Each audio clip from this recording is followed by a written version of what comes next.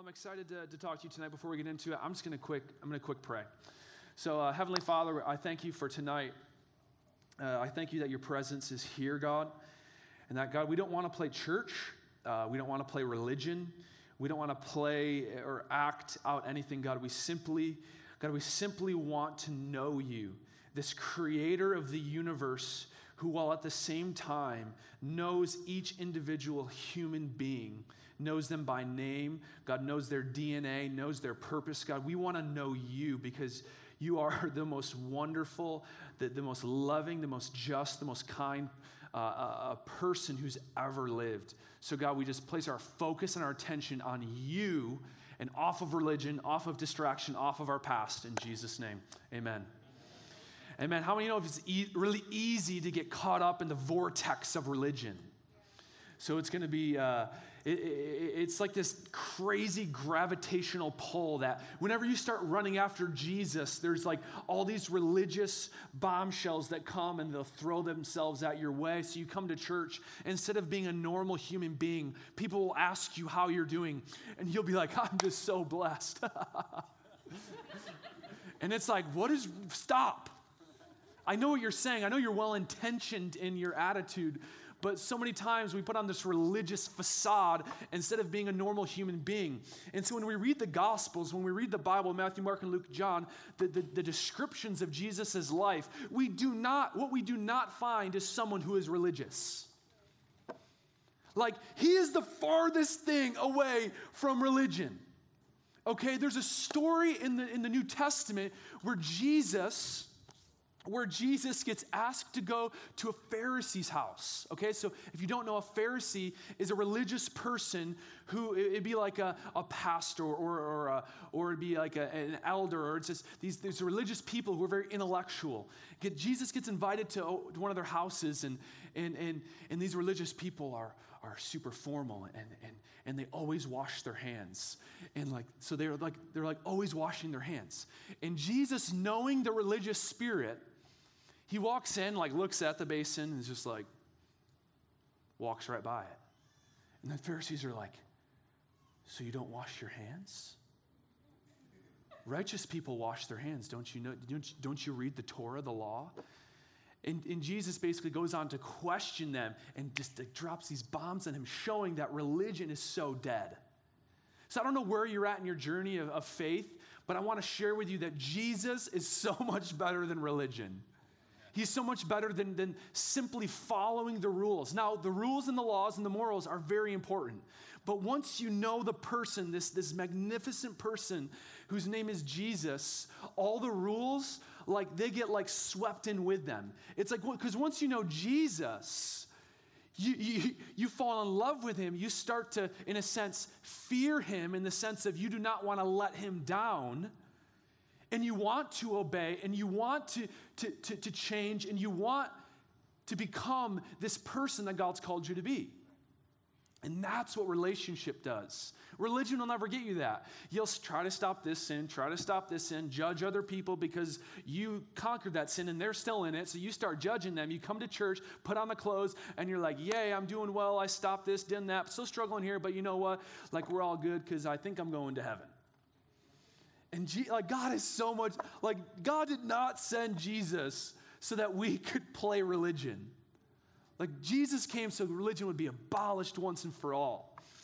And that's, and so as we get into tonight, I just want us to really hone in on the person, personal relationship that comes with this Christianity. So amazing.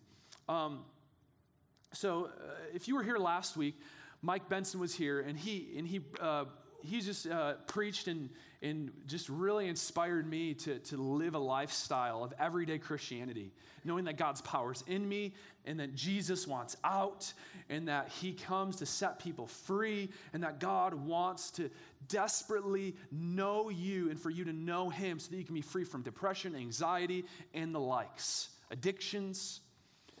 So one of the things I just want to share with is just a highlight from last week that I want us to keep on the forefront of our minds. So there was about 60 people, 50 people who came up for prayer, and many of you for things like anxiety, depression, and Mike was praying for you to be free from it in a moment. And I totally believe that God can free people from depression in a moment. Like, God is so powerful. But I think God takes greater pleasure in a journey of healing than in a moment of relief. And so wherever you're at in that journey, I don't want you to feel like, okay, I went up there and now I have to be free. Listen, it's okay if you still feel those feelings because Jesus is still able to heal you. And he often wants to take you on a personal journey where he meets you and grows you as an individual as opposed to coming up for a Hail Mary pass and hopefully it goes away. So, no, there's nothing wrong with this. Like, that's beautiful. There's a testimony that I have of 2 years ago where we're talking about miracles, and this girl came up to me. She's like, I've been depressed for like 3 years. Or no, not 3 years. It was like 7 years. I've been on antidepressants and anxiety. And I said, well, can I just pray for you? And I prayed for her, didn't hear from her for 6 months. She came back to me 6 months later and said, Jake, as soon as you prayed for me, it never came back. And I'm like, praise God. But praise God for the person who goes to God and says, God, I know you're able, and actually goes through a process of relational healing that takes place over time. Like, I'm all for God coming in the moment, but that moment should lead us into a relationship. That moment should lead us into a pursuit of the person who we met up here. It shouldn't lead us into a place to where we're now depressed 3 months later, so we feel like we have to come back to church, come to the altar, cry out to God, and hopefully this Hail Mary pass works. It's the relationship that matters. And Holy Spirit is here, okay? This is the Holy Spirit's job, not to give you goosebumps. I feel the goosebumps too, guys. Like, they're amazing. Like when you're like, oh, God's here, right? But he's not here to give you goosebumps. He's here to make you look like Jesus. The Holy Spirit's here to make us look like Jesus, not just in worship. He's here to make us look like Jesus at home at 11 p.m. when we're on our phone in our bed alone. He's here to make us look like Jesus when we're at work and our boss is a jerk and is continually just ragging on it. He wants to make us look like Jesus then. Because guess what? Like, to be honest, I don't really care how you act in church. I don't. Because guess what? That's like 1 hour a week. I can act for 1 hour a week. Like, Jesus is not about you behaving in church. He's about you shining in the world. And shining in the bedroom. Not in the bedroom, oh my God. In the secret place. If you're married, shining in the bedroom, okay? Okay. Take that one out of the recording, okay? I apologize all you online, okay? So, okay. Whew. I meant in like the secret place when like no one's around and like, you know what I mean? Okay. Whew. You guys, okay. You guys, it makes sense? Okay. I misspoke. I didn't mean that. Okay. I spoke on Sunday evening and I was talking about my relationship with Abby when we were dating. I said we were breast friends. And I was like, oh my gosh. I was like, oh my gosh. Misspoke. Making all these mistakes. Lord, forgive me. I promise.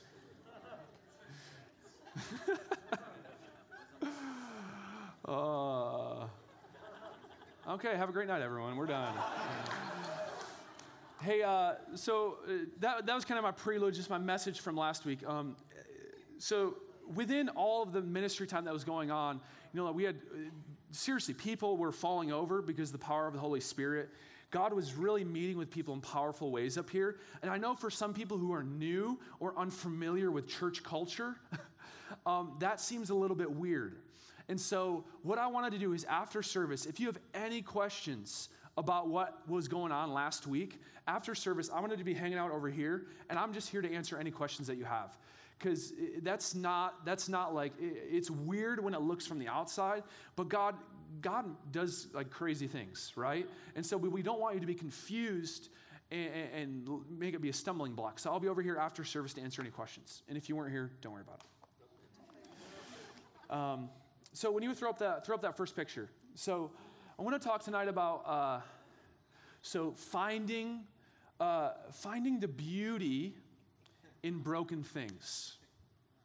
Finding the beauty in things that are unwanted And we have a phrase here that we live, the cultural expression, it's called find the gold.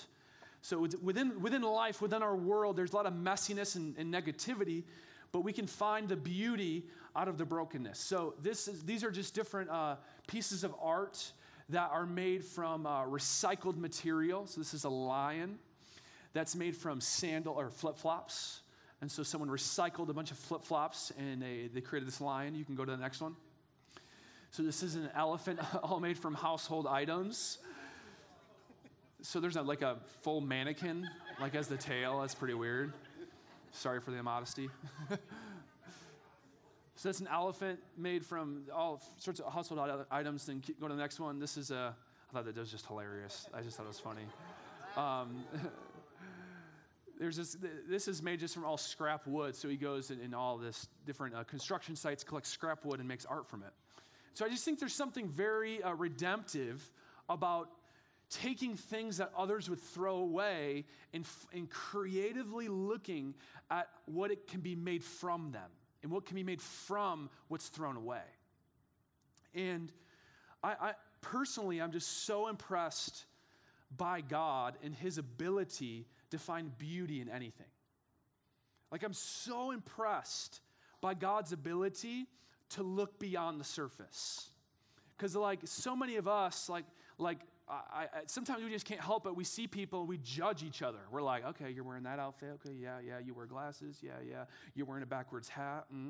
So in church, what are you thinking? I'm kidding. That's a religious spirit if you didn't know. And so we judge each other based on the surface. And I'm just so impressed how God never actually does that. Like we have these actions, we make these decisions, we do have these attitudes, but God always seems to be able to see the bigger picture, and not just the bigger picture, the bigger, more beautiful picture. And so you can see this all throughout the entire Bible about how God does this. We see it first in Genesis 1:2. It says, now the earth, so this is the creation of the world. It says, now the earth was formless and empty. The earth was formless and empty. Darkness was over the surface of the deep, and the Spirit of God was hovering over the waters. So we get this picture of the earth before God created, that it was dark, it was empty, it was formless. And then God spoke. In the Hebrew, it means like breath, like he spoke with his breath. And with that breath came the creation of the universe, the earth, the animals, the waters, and last of all, humanity. And so we see that God's ability to take something that is formless, void, broken, and dark, and with his breath, it actually turns into something that's beautiful. Like, who loves the earth? Like, we had tree hugger. I mean, not tree huggers, but who loves the a few years back, we went to Yosemite National Park with a group from Access, and we got to see like the North Face. We got to see Half Dome, and it's just so much more beautiful than Michigan. Michigan, I love Michigan, but it just kind of sucks when you go out there. You're like God, what were you thinking when you made Michigan? No, I love Michigan. Take it back. No, I love Michigan. No, but when you go out there, it's just the mountains and the creation, and you have like the Rocky Mountains, you have Niagara Falls, you have so many beautiful just different landscapes throughout the earth, and then you realize when you read the Bible that the earth is actually cursed. That because of sin, the earth is only a shadow of how God had created it to be. And so it's if this is the cursed version of the earth, can you imagine what the earth was intended to actually look like? And this is what God does, is he takes things that were formless and he makes them beautiful through his Spirit, which is his breath. So he speaks, and through his voice and his intention and his blueprint, it comes to life. And so then we continue, we see this in the story of creation. Later on in Genesis, he has this lump of dirt, okay? And this lump of dirt has 2 arms, 2 legs, and a head, and a body. And it's just a lump. It says he forms Adam out of the dust of the ground. So he made the earth, and then he takes a part of the earth. You can imagine, this is probably not how it actually went, but so he takes the dust and he forms his body. So he has this human-like figure with no life. And so it's literally a clump of dirt, and God breathes into his lungs, and now this piece of dirt becomes a living being who's actually created in the image of God. Are you seeing this? So God's ability to see things it's just a clump of dirt, a lump of dirt, but through his ability to see beyond what is physical, beautiful things come out of things that are not so beautiful. And we see this thing continue where Adam's in the garden and like he's alone, and God's like, yo, it's not good, Adam, for you to be alone. You need someone to be with you. These animals, they're beautiful, but you need someone, a companion. You need a companion to help me. And so he puts Adam into a deep sleep. This is Genesis, creation story of Adam and Eve. And so can you imagine this? Out of his rib, so God pulls the rib, and out of a rib, he forms woman. Like, can you see God's creativity? Do you see God's ability to make something that is so beautiful and something that's so rich and valuable out of something that seems so insignificant? And God has this ability. It's in his nature as a creative God, as a beautiful, redemptive God, to take things that are broken and make them beautiful. And so we see this over and over and over again. We see it in people's lives. People like Rahab. Rahab is a prostitute.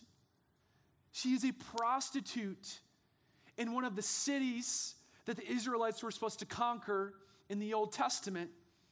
And because of her faith, because she believed in the God of Israel, God actually saved Rahab and her family's life. And she is a descendant, or she is in the family lineage. If you go in Matthew and read the lineage of Jesus, Rahab is in that line because of her faith. And so just because she had a past, it didn't disqualify her for God's purpose for her life. And that's a message that so many people need to hear, is that you have this past, and your past is so dirty, and your past almost defines you, and you must hold on to your past because your past is your past, and no one can take your past from you. But I have a message for you. Jesus bought your past. And sometimes we can get so chain-linked to our past and identify ourselves by what's happened to us or our decisions that we can never walk forward in freedom. Listen, if Rahab would have stopped and said, you know what, I'm just a prostitute, I'll always be a prostitute, who knows what happened to her when she was a young girl, you know what, but she saw the God of Abraham, Isaac, and Jacob. She saw this God who was real and who moved on behalf of his people, and she said, I can believe in a God like that.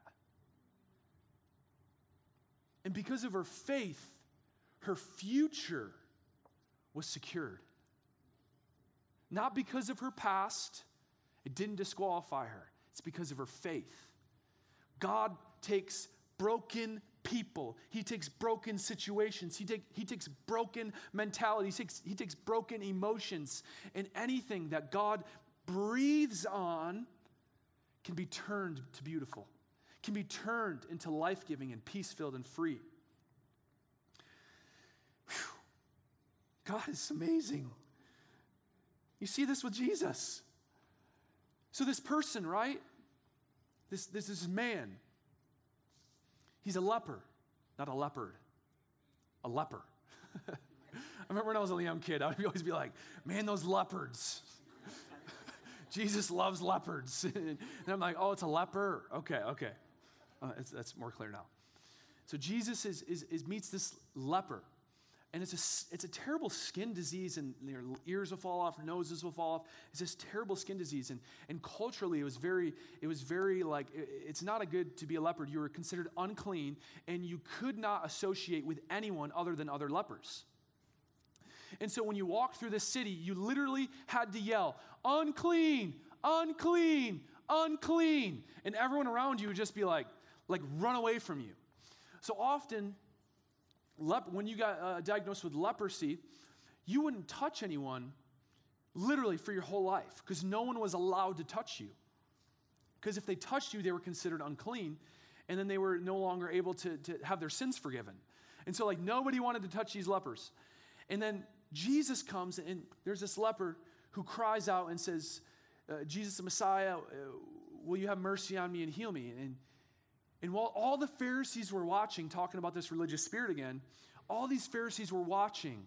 And now if Jesus touches this leper, he's considered to be unclean, and he's no longer able to enter into the synagogue or into the temple because he's unclean. And Jesus kneels down. He kneels down to this leper, and he actually touches him. Now, some of you are like, oh, yeah, it's Jesus. But can you imagine? Never or not having physical touch from another human being for years on end, to never touching another human. And then this man, Jesus, filled with compassion and love, seeing the brokenness and the physical embarrassment that this person has because of their condition. And this person, Jesus, sees the brokenness on the outside, but sees that there's a redemptive solution to the problem at hand. Jesus sees something different than what everyone else is seeing. Jesus bends down and touches the man. He says, be clean. And in a moment, all of his skin is healed instantly. And the Pharisees are like, you touched the leper. And he's like, yo, I just healed the leper. And it's that religious, but you can see how God is in the business of taking nasty, broken situations that are dark and formless, pasts that are dark. And once he breathes and touches them, they instantly start to change their root system into the life that gets taken and brought to that individual. Okay, I'm giving you so many examples because this is literally the story of the Bible. It's called redemption. This is a story of the Bible, which is called new life. This is the story of the gospel, which is the resurrection power. And so we find this again. We see it in that. No, we find it again with us. In Romans 5:12, it says, when Adam sinned, sin entered the world. Adam's sin brought death, so death spread to everyone, for everyone sinned. So literally, every one of us have sinned. Every one of us are left to ourselves, are eternally in big trouble.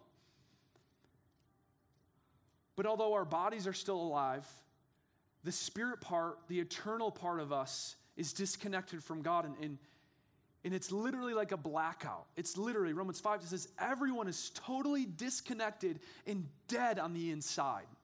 Like dead. And there's no hope unless the Father draws you in. There's no hope unless God actually chases you. You guys know reckless love, leaves a 9. Unless God runs you down and starts softening your heart to the message of the gospel, which is lay down your life and receive the life that Jesus has for us. So we're dead, broken on the inside, literally hopeless, blacked out, dead because of sin. And then we see this. Although we're still made in the image of God, like in Genesis 1, we still have God's image. That spiritual component is blacked out. And then it says in Romans 5:8, but God demonstrates his own love for us in this. While we were still sinners, Christ died for us.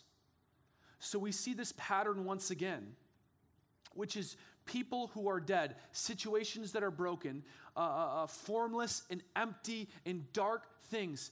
It says, while we were still yet sinners, Christ saw something in us. He saw something in humanity that said, if I can get my breath inside of them, then they will change. If I can get my breath, my life, my love, my truth inside of their hearts will turn from stone to flesh. Their lives will turn from selfish to love. Their lives will change from depressed to free. If my breath and my truth can get infused into their hearts and into their minds, everything a part of their life will become beautiful.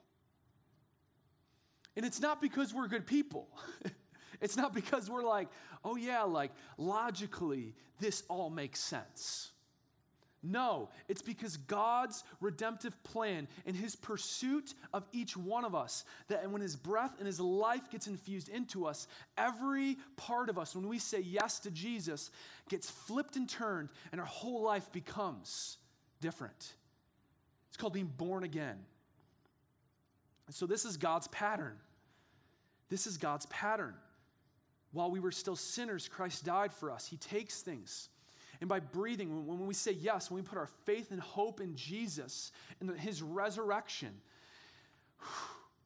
when we say yes to that, his Spirit gets infused inside of us, and now we have the breath and life and Spirit of God that lives inside of us, and now God has something to work with.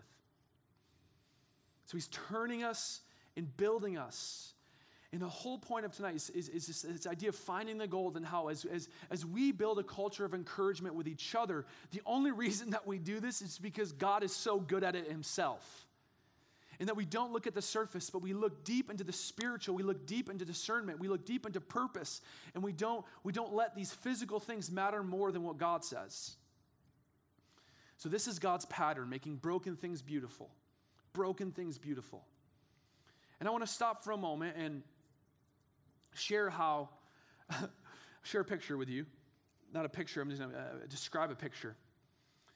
That really are our lives. So how many of you heard the songs that are like, I surrender all. And then you went to youth group, and then at youth group, the youth pastor gets up there, and you're at a conference, and he's like, give your life to Jesus. And he's getting up there, and he's like, your friends, da-da-da-da, you're da-da-da, and you're feel so, and then 3 people get up, and then the next thing you know, all the youth students are up in the front, and they're like, Jesus, and they're all crying, right? You've been there? Maybe if you didn't go to youth group, you're like, whoa, I'm glad I didn't go to youth group. But this happens so many times where we're well-meaning. We're like, God, I surrender. God, I surrender my life to you. But the problem is that I don't think we actually know how to surrender. I think Cy Rogers says it this way. He says, the song should go something like this. I surrender parts of my life at times at best. Because to say that you can surrender all means that we have the self-awareness enough to surrender all. But the problem is we don't even know what we needed to surrender, because if we knew what we needed to surrender, don't you think we would have surrendered it already? And the problem is that we can't actually surrender on our own. Because if you try to surrender in your flesh, the flesh reaps destruction. You have to surrender in the Spirit, which means you have to know the Spirit, which means that it's actually a process, like we talked about earlier, that you and I have to walk through with God, where he actually helps us surrender. And we can stop being ashamed, and we can stop being contemned about having struggles and going on a journey, because don't you know that God takes us all on a journey? But don't stay in the junk. We don't stay in the brokenness, because God always, when God's breath and life is on something, it always turns to beautiful. Always. So I want you to get this picture. I want you to picture that your life, who you are, the inside, your heart, your spirit person, the inner person, who you really are, not the flesh, not this flesh, you on the inside, okay? Who you really are is like a house, or let's say an apartment complex. Okay? You're an apartment complex. In an apartment complex, you have all these different apartments, and you have these rooms, and you have all these different apartments that are within there. And these apartments have rooms within the rooms. And so what happens is that when we get saved, when we come to Jesus, Jesus says, I bought that. He says, I bought that. 1 Corinthians 6, 19 through 20 says, do you not know that your bodies are temples of the Holy Spirit who is in you, whom you received from God? Now, this is in the context of sexual immorality and sexual integrity. He's saying is that your body is a temple, so we cannot just use our bodies however we want to, because God bought our bodies. He bought who we are. He bought us, and so it goes on, it says, you are not your own. We need to get this, young people. There's this movement within young people that's I got my own rights. I got my own rights. You can't tell me what to do. I'm free. Don't push all your agenda on me, okay? Stop it, okay? Listen, when you follow Jesus, he bought you. Like, if you don't like it, then you don't have to follow this man Jesus, but you can understand and submit to it, or you can reject him. That's up to us. But if you want to follow God, you actually have to follow what he says and not just what you perceive or want to hear. You actually have to submit. He says, you are not your own. The funny thing is that we hate that, but it's the thing that frees us.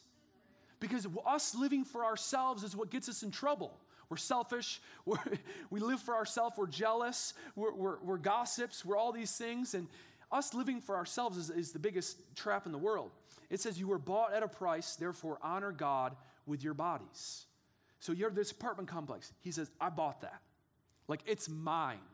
Like, it's mine. I bought it. It has the blood of Jesus. I bought it with the blood and the life of Jesus. And his resurrection now places his spirit. So now what he does with you and I is, I would wish and hope, because it's a beautiful imagery. It says, therefore, in 2 Corinthians, it says, therefore, you are a new creation in Christ. All things have passed away. Behold, all things have become new. And that's so true spiritually, but emotionally, that's not very true. That when we come to Jesus, we have a lot of junk that we still have to work through. We have a lot of belief systems and sin and pride and all these things. And so he buys the house. You're mine. You're mine. Literally, just imagine him saying, like, bought that. That's my house. Don't mess with my apartment complex. That's mine. So now what he does, he says, okay, Holy Spirit, I have an assignment for you. You see that apartment complex? I need you to go renovate it. Okay, I want you to start on the top floor.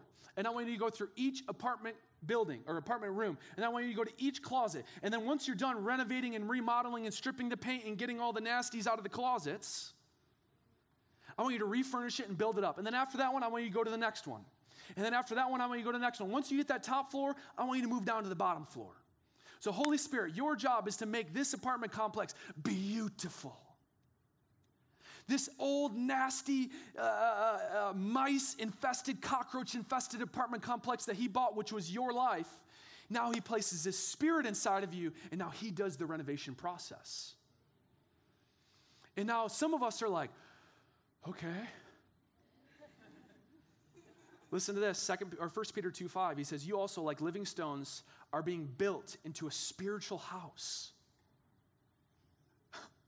to be a holy priesthood, offering spiritual sacrifices acceptable to God through Jesus Christ. So God, even though we were sinners, even though we were broken, even though we were nasty, Jesus knew that once his spirit gets within us, that every room in our heart, every room in our life will eventually be submitted and will honor God. And in the process, it's our responsibility to be hungry. It's our responsibility to love and have a relationship with Jesus. It's our privilege, in a sense, to run after God and say, God, and not to be resentful about the renovations, but to run to him and say, okay, God, you see these rooms? I need help. Holy Spirit, come in however you need to. Do surgery on my heart, because there are parts of my life that are not surrendered to you, and I've tried it in the flesh. I've tried it with this. I've tried it with that. I've tried it with church. But even church doesn't fix it, Jesus. I need you to fix it, because I can't fix your problems. I can point you to the one who can. Because he will take every part of our lives. He will take our past. He will take our future. He will take our mistakes. He will take our heartbreaks. He will take every form of our past, and he will renovate it into something beautiful. Whew. Ephesians 3:17 says, then Christ will make his home in your hearts. Listen to this. Maybe it's not up there. Then Christ will make his home in your hearts as you trust in him. Interesting. It's a progressive verb. It's like, as you trust in him, he will make his home in your heart deeper and deeper and deeper. But if we don't trust him, he stays on a certain level. And I'm telling you, that's not a safe place to live. Growth is the place, because anything that Jesus and the God is breathing on will turn from broken to beautiful. So God will bring any vessel that will trust in, God will bring beauty to any vessel that will trust and move to his leading. God will bring beauty to any vessel that will trust and live to his leading. Proverbs 3:5-8 says, trust in the Lord with all your heart. Lean not on your own understanding. That one always gets me every time.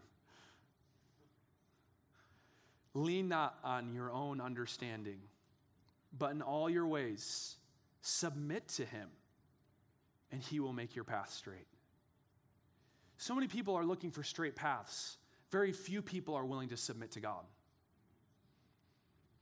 God, straighten out my life. God, why hasn't this worked out yet? God, listen, we're asking all the wrong questions. God's looking to make you into a beautiful representation of him. And if we're so focused on these other non-important things, he's like, yo, like you got to submit to me. Like submission to God is the first step. And I'm not trying to condemn or be hard. I'm just saying this is the hard truth. This is the beautiful freedom that's found in God. It's not a hard rule. It's the freest place we'll ever live is in submission and relationship to God. It says later on, do not be wise in your own eyes. Fear the Lord and shun evil.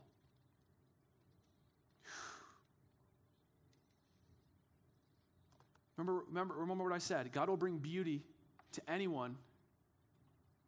God will bring beauty to anyone, any vessel that will trust and live to his leading. Do not be wise in your own eyes. Fear the Lord, shun evil. This will bring health to your body and nourishment to your bones. That's a great promise. And the Holy Spirit makes our life beautiful through our cooperation with him. Through our cooperation with him. And I want to end here with just three quick points to leave you with. And what I described it as is 3 soils God brings beauty out of. Okay? 3 soils or 3 conditions of your approach and perspective of God. 3 perspectives, I should say, that God brings beauty out of. Because God can't, remember what I said, any willing vessel. God brings beauty to willing vessels. He doesn't bring beauty to everything. He brings beauty to willing vessels. And the promise is beautiful breakthrough. The promise is beautiful health and freedom. The promise is a relationship with Creator God who makes beautiful things out of broken and dead situations. The first soil is sacrifice. Not a fun word. Romans 12:1-2 says, therefore I urge you, brothers and sisters, in view of God's mercy, to offer your bodies as a living sacrifice. You know, like sometimes we're like, God, we ask these questions that are like, you remember like Columbine back in the day where it was like the school shooting, it was like, they came in and they're like, are you all the Christians? And like stand up, and then they ended up murdering all the Christians. And I remember when I heard that story, it's like terrible, I remember like, if I was in that, would I have stood up? You know what I mean? Like, would I have given my life for Christ? And recently, as I was reading this, I got a new perspective of giving your life to Christ. How giving your life is not willing to lay down your life. It's willing to surrender the life that you're living. Because when push comes to shove at that moment, it's like, yeah, I better, because God says if you deny me before men, I'll deny you before God. So yeah, I'm going to say, but to surrender my daily life as a living sacrifice to God is much more difficult than saying, yeah, I'm a Christian. Because it's not just a one-time like shot of courageousness. It's a daily sacrifice and a daily rhythm that I prioritize above all the cares of the world. And God looks at that and he says, I trust him. I trust him. So are we willing to sacrifice our understanding? The question I really felt I had to ask is, are we willing to sacrifice our story? So many of us cling to our past. And God's like, listen, I paid for that past, and I'm going to make it beautiful. And as long as you're holding on to it, I can't make it beautiful. Will you lay down your past at my feet and pick up the future that I have for you? We've identified with our pain far too long. It's time to start identifying with the truth. Sacrifice, our finances, our priorities, sacrifice. When we sacrifice, it's the soil that God uses to make our lives beautiful, to make our hearts, our emotions, and every part of our life beautiful. Next thing is trials. You're like, Jake, this is the worst motivational speech ever. First sacrifice, now trials. But this is something that we just don't preach about. Is that James 1:2-4 says this: consider it pure joy, my brothers and sisters, whenever you face trials of many kinds, because you know that the testing of your faith produces perseverance. Let perseverance finish its work in you, so that you may be mature and complete, not lacking anything. The only way for us to be mature is to go through trials. And I've heard this, I don't know who said it, it was probably Stephen Furtick, but it says, a faith that has not been tested cannot be trusted. A faith that cannot be tested, that has not been tested, cannot be trusted. And it's so true that trials prove what we believe. And if we'll take these trials and bring them to God and say, okay, God, what are you making out of this thing? What beautiful, redemptive, and life-giving story are you writing through this crazy relationship that I'm in, through this terrible family dynamic that I'm living in, through this terrible work environment, through the fact that I'm being broke, God, all of these things, through depression, through anxiety. God, what story are you writing through this trial? And if we'll have that perspective, God will breathe on it and bring life to it over time. So beautiful. Really, really quick. Daniel 6. Daniel went in the lion's den. If you've heard the story, if you haven't, go read it. It's like crazy. Daniel 6. Daniel goes in the lion's den. He gets shut in there because these guys were trying to literally kill Daniel because of his faith. So he gets thrown into the lion's den. God saves him, and it says an angel shut the lion's mouth. Literally shut. Can you imagine what that looked like? Gabriel's in there. He's like wrestling with the lions. I don't know where my mind went that way. Anyway, so can you imagine that? He goes in there, shuts them on. Daniel comes out. He's like free, right? And the reason that he got thrown in is because there was a decree that said you cannot pray to anyone for 30 days. And Daniel said, screw that. I will never bow to the fear of man. I love God above all else. No matter what happens to me, I will not stop loving God. It says he throws open his window in the town square and prays so everyone can see him, making a statement that I don't care about my life. I care about pleasing God. The next chapter, Daniel 7, he gets a dream which is a revelation of the end times. You're like, oh, what's the big deal? A faith that has not been tested cannot be trusted. Daniel proved he was trustworthy in the sight of God. And God saw his willingness to sacrifice and go through trial. And he said, that's someone I can trust with revelation of thousands of years down the line. So you're like, God, use me, God, use me. Listen, go through that trial. Show yourself trustworthy. And the last thing is relationship. The third soil that God brings beauty out of. John 15, 5-6 says, I am the vine, you are the branches. If you remain in me and I in you, you will bear much fruit. Apart from me, you can do nothing. You guys go read this later on. I wish I could just camp here for another hour. But if you do not remain in me, you are like branches that are thrown away, or a branch that is thrown away and withers. Such branches are picked up, thrown into the fire, and burned. I am the vine, you are the branches. Third soil that you and I and the beauty and the destiny and the purpose of our lives get brought out of us. The third soil is relationship with God. It's this place of prayer, of closeness, of conversation. It's this place of getting alone where no one's looking and saying, God, I believe. It's this place of testing your faith and trusting in God with your finances, with your sexuality, with your singleness. It's about trusting God with every part of our lives. And God says, and see, these soils are not separate. They're actually one soil. And that if we don't have all three, God doesn't move in beauty in our lives. We need personal sacrifice that we make for the Lord. We need to embrace the trials that we face, and we need to pursue with our whole heart relationship with this person named Jesus who's resurrected from the dead. And with those three soils, God will bring magnificent purpose, beauty, destiny out of your and my life. And we'll start to know the God, Creator. We'll start to know Jesus, the resurrected King, in a way that we would never be able to without him. So you guys just bow your heads. Heavenly Father, I just thank you for your Spirit. I thank you for your life.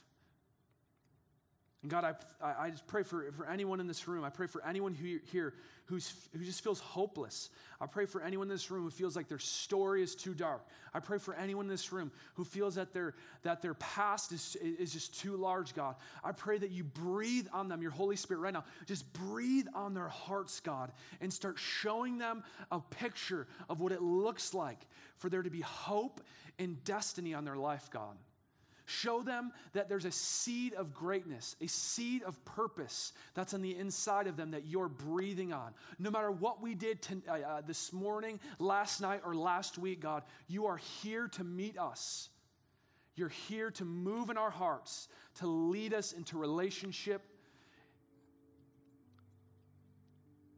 that's personal, that's real, that's dynamic, that's consistent.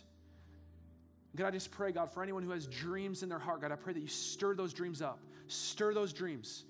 God, I pray for the hopelessness, God, that you instill hope in them, God, and that your Holy Spirit moves in their lives every single day, that there's no one in this room who is a Thursday night or Sunday morning Christian, that every person is led into a daily relationship with you, daily pursuit that involves sacrifice, trials, and relationship. In Jesus' name, amen. Amen, guys. Thanks, God.